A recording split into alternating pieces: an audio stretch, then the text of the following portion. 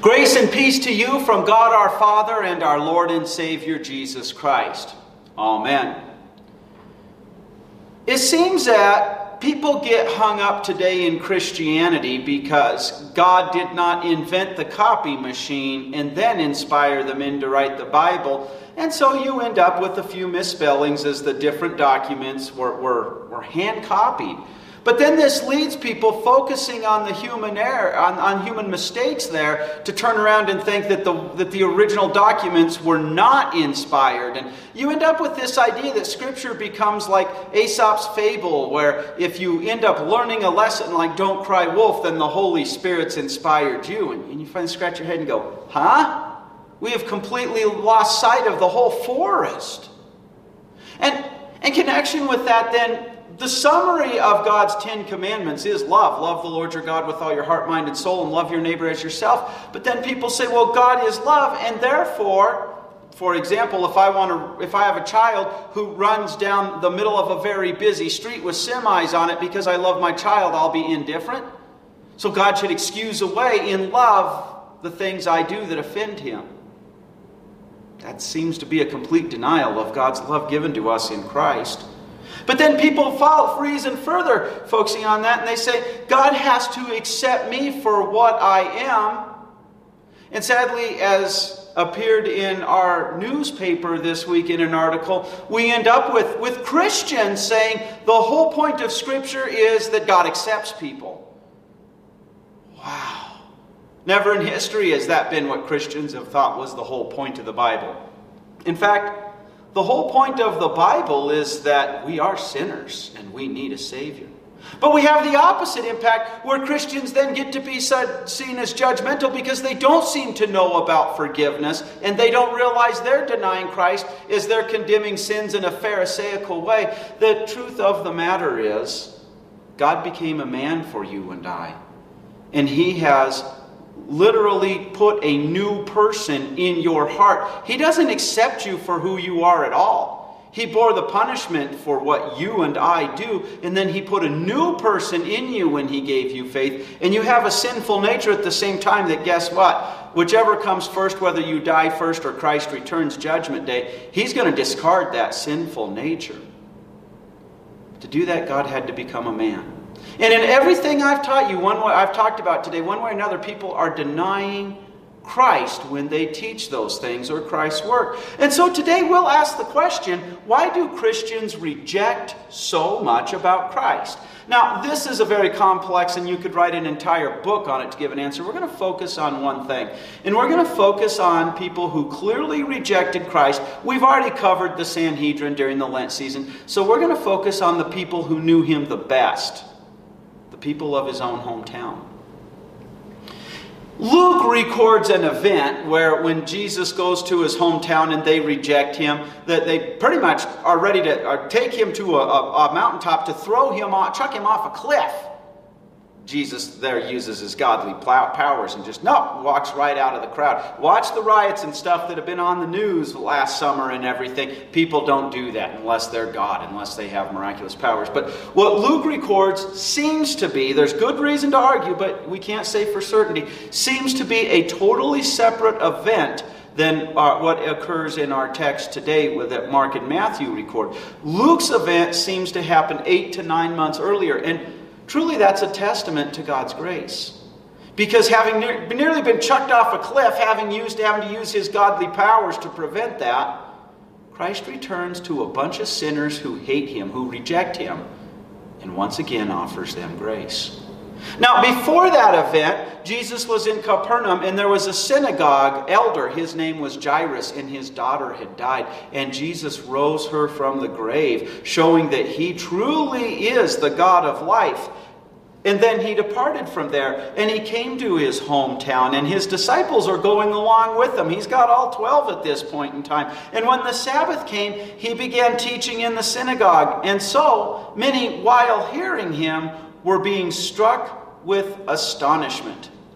During World War I, the British soldiers often used the saying gobsmacked. And that's literally what the Greek word is just stuck, like somebody struck out of their senses. Whoa! And it resulted in their continually saying, so they're in different groups, they're talking to themselves, they're talking in cliques. You know, sometimes after church, some people, they get together in a little group over here to talk about bowling, and another talk about the politics that's happened that week. Well, they're breaking up into little cliques as they're going home, and they're talking, and they say, from where did he get these? That's literally what the Greek says. We would say these teachings, these things from Scripture. And what is this wisdom that has been given him? Now, I can tell you, I'm not perfect, and I don't know the Bible perfectly, and sadly I could memorize all of it and still not know it in all of its applications perfectly like Christ did. But I still have that today. I remember visiting a woman who was in her 90s. Due to advertising, she had contacted us and had contacted me.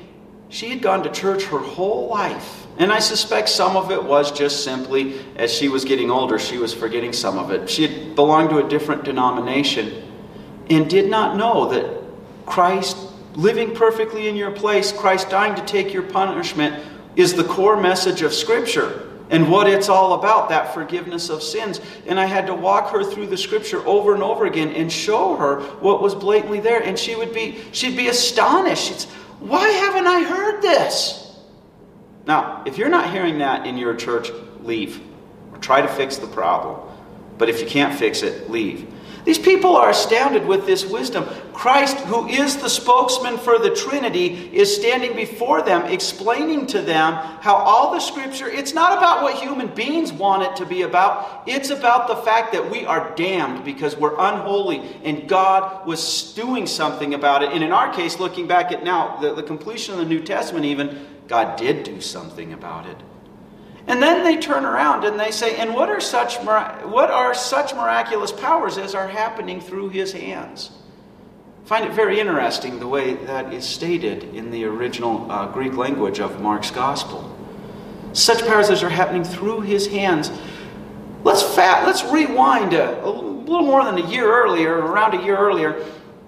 Jesus meets with a prominent Pharisee and a member of the Sanhedrin. His name is Nicodemus. And Nicodemus meets with him at night because Nicodemus does not want to have his position jeopardized. But Nicodemus says to Jesus, we know that you are from God because no one can do the miraculous signs that you're doing unless he was sent by God.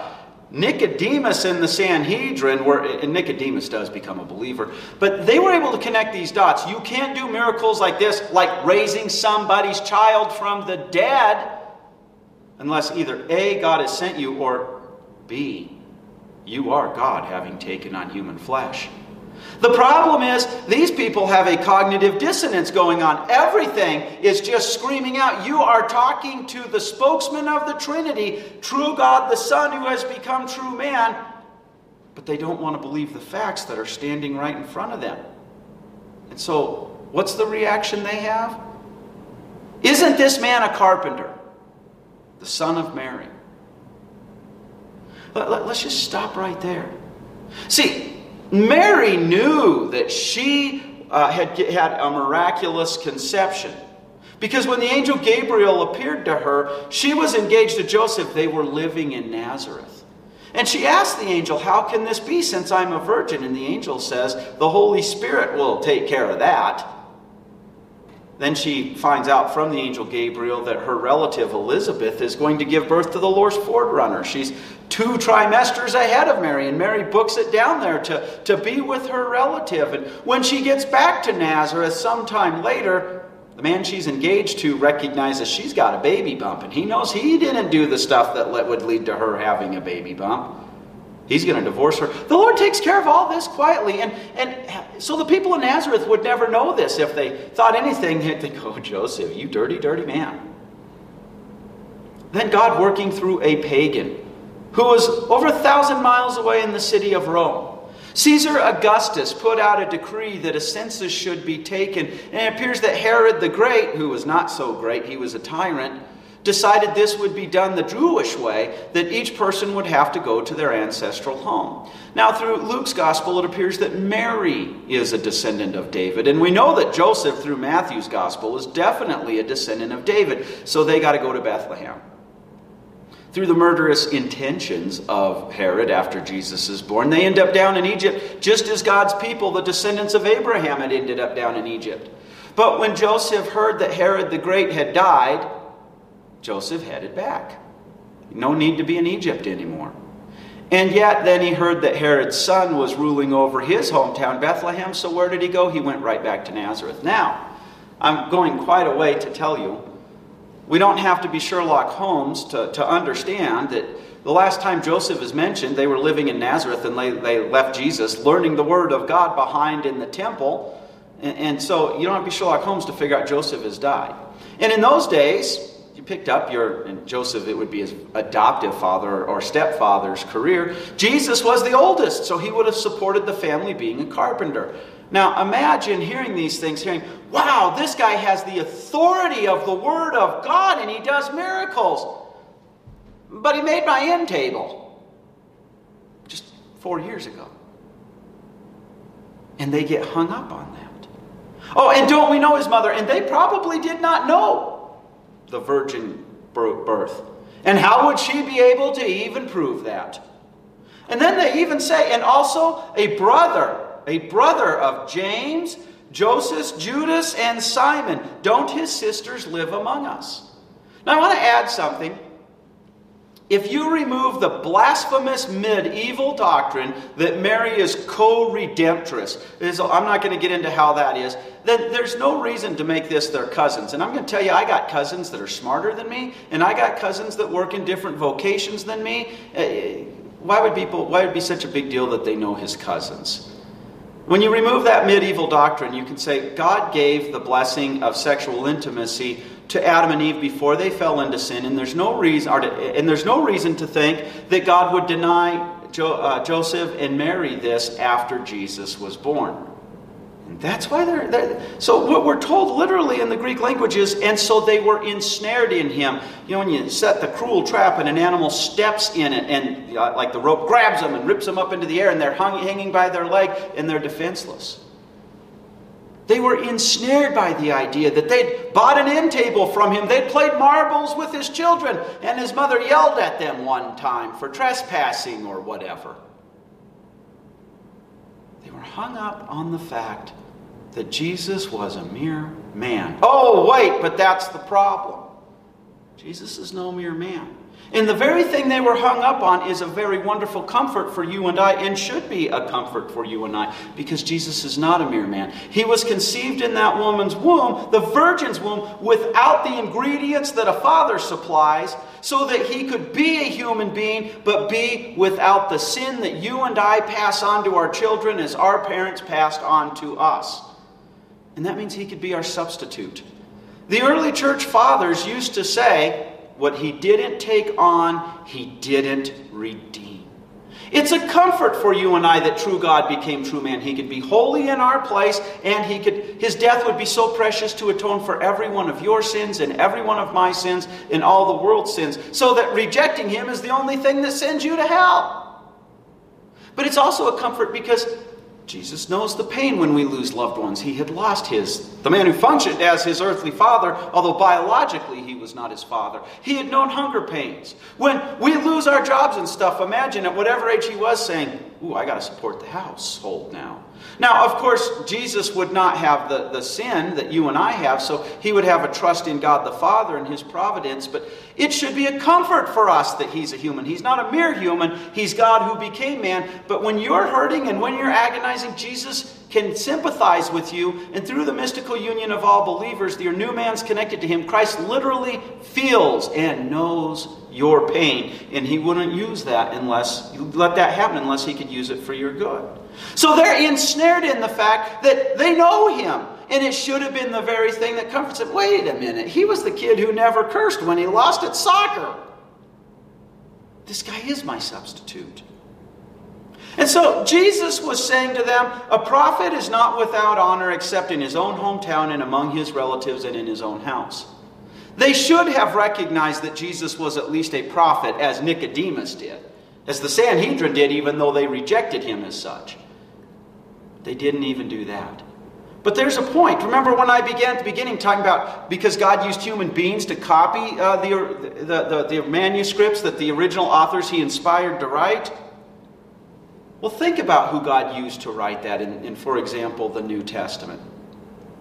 Of the 12 apostles, the bulk of them, if you were to pick their vocation, were fishermen.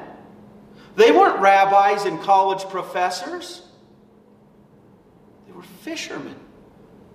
They knew the patience of waiting. They were blue-collar guys. That doesn't mean there's anything wrong with white-collar guys, because He did pick a few white-collar guys, didn't He? Let me tell you about one. He would write the longest gospel in the New Testament. That's Matthew. He was known as Levi. And do you know what white-collar profession he had? He was a tax collector. Now, tax collectors in those days, if you fear the IRS today, imagine if you had somebody that every time they came near you, they stole your money from you. And the worst thing is, knowing they're going to basically pick your pocket, it would do you no good to call the police because they were legal. Government would back them. And if you ran from them, you'd be in trouble. This is who Jesus picks to be an apostle and who will write the longest, the most elaborate gospel of the 4 gospels. And when He does pick a rabbi, he happens to be a guy who's studying under the greatest rabbi at the time and would be one of the greatest rabbis in the Jewish religion, Gamaliel. And yet he's persecuting Christians. You pick the guy who's trying to kill your church to be the one who will write the most epistles and who will be single-handedly the greatest evangelist of all time. And yet Paul says, to keep me from becoming conceited. He talks about this in 2 Corinthians chapter 12, our epistle lesson. To keep me from becoming conceited, God allowed a tormentor from Satan himself to come to him. Paul refers to it as a thorn in the flesh. I've seen it when I've had health issues and things like that. Lord, I got so much more ministry that You're opening up before me, and I can't do it because I'm just a weak jar of clay and my body's falling apart. And God's answer to Paul was, my grace is sufficient for you, for my power is made perfect in your weakness. But wouldn't we turn around and be like, well, Paul is weak. He's got this health issue, and I really needed him to come and comfort me with the Word of God today, and he had this thorn in the flesh, and he didn't serve me. Because believe me, I don't care what congregation you go to, or who your pastor or president elder is, you will always find people that are disappointed in their pastor because he's a mere human being. Because he can't read minds. In our first lesson for this Sunday, God calls Ezekiel to be His prophet. In Ezekiel chapter 2, starting at verse 3, he says, Son of man, I'm sending you to the people of Israel, to disloyal nations who've been disloyal to me. They and their fathers have rebelled against me to this very day. These children of mine are brazen-faced and hard-hearted.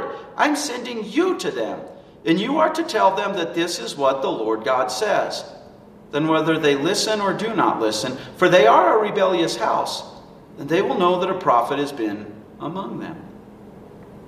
God sends human beings to you and I, who are weak and frail like we are. As the Apostle Paul refers to himself in his letter to the Corinthians, as a jar of clay. You and I are jars of clay. The treasure inside is the Word of God. And they would bury these jars of clay with treasure, and that jar of clay protected the treasure. It was a vessel to carry it. But what happens when you drop that jar of clay? It shatters.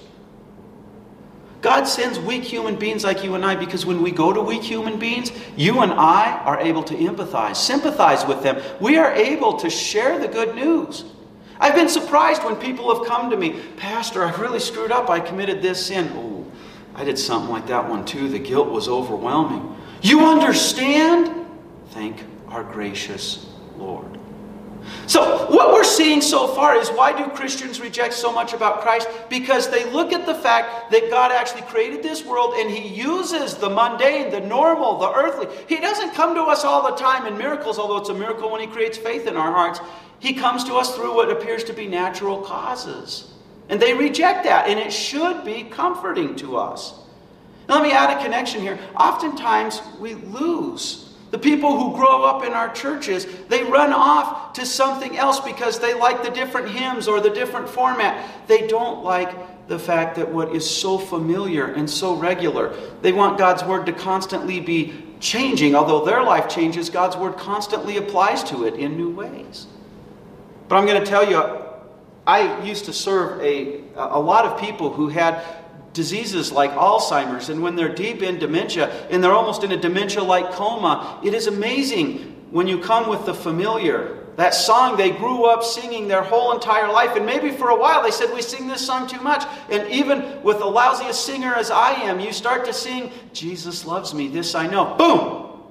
And the pilot light goes on, if you will. You see, suddenly there is somebody there and you have their attention. When you say Psalm 23 and John 3:16, boom, the pilot light goes on. The Lord's Prayer, those prayers they grew up hearing. When you leave with the blessing they were so used to hearing closing every service. Yes, God comes to us through earthly things like this, and they become very familiar, but we shouldn't despise them. He does it so that we recognize the shepherd's voice. We're told, and so he was not able to do any miracle there except place his hands on a few sick people and heal them. And he kept on being astonished on account of their lack of faith. And then he was traveling from village to village teaching. True God. Now, faith does not work the way the world would like it to work. It's supernatural. It's the Holy Spirit entering your heart through the message. But all the scientific evidence was before them. And they were so hung up on the humanity, which should have been a comfort to them, that they rejected. And even Jesus is astonished. Wow. And like I said, especially if this is the second time he's come to his hometown to show them the Messiah, and they're rejecting him again. And that's where we were told that he couldn't do a miracle there. Now, we got to be careful, because people, for some reason, come to faulty conclusions. They think, well, unless the people have faith, Jesus didn't have power. No, he couldn't do a miracle there because the people rejected him and weren't coming to him. But did you catch that little bit of wonderful light shining through? Except place his hands on a few sick people.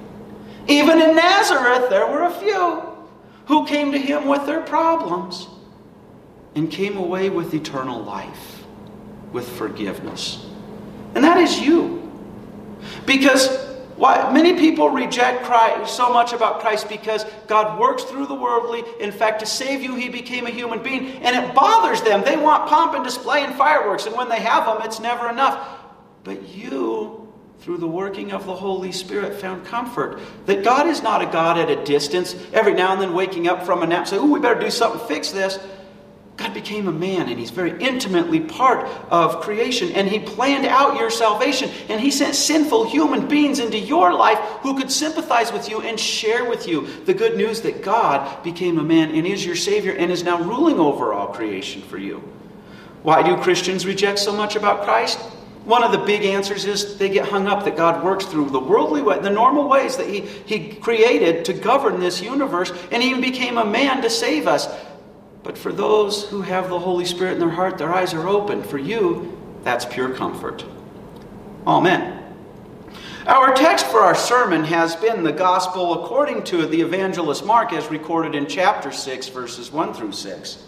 Jesus left there and went to his hometown. His disciples followed him. When the Sabbath came, he began to teach in the synagogue. Many who heard him were amazed. They asked, where did this man learn these things? What is this wisdom that has been given to this man? How is it that miracles such as these are performed by his hands? Isn't this the carpenter, the son of Mary, and the brother of James, Joseph, Judas, and Simon? And aren't his sisters here with us? And they took offense at him. Jesus said to them, a prophet is not without honor except in his hometown and among his own relatives and in his own house. He could not do any miracles there except to lay his hands on a few sick people and heal them. He was amazed at their unbelief. Then he went around the villages teaching. Amen.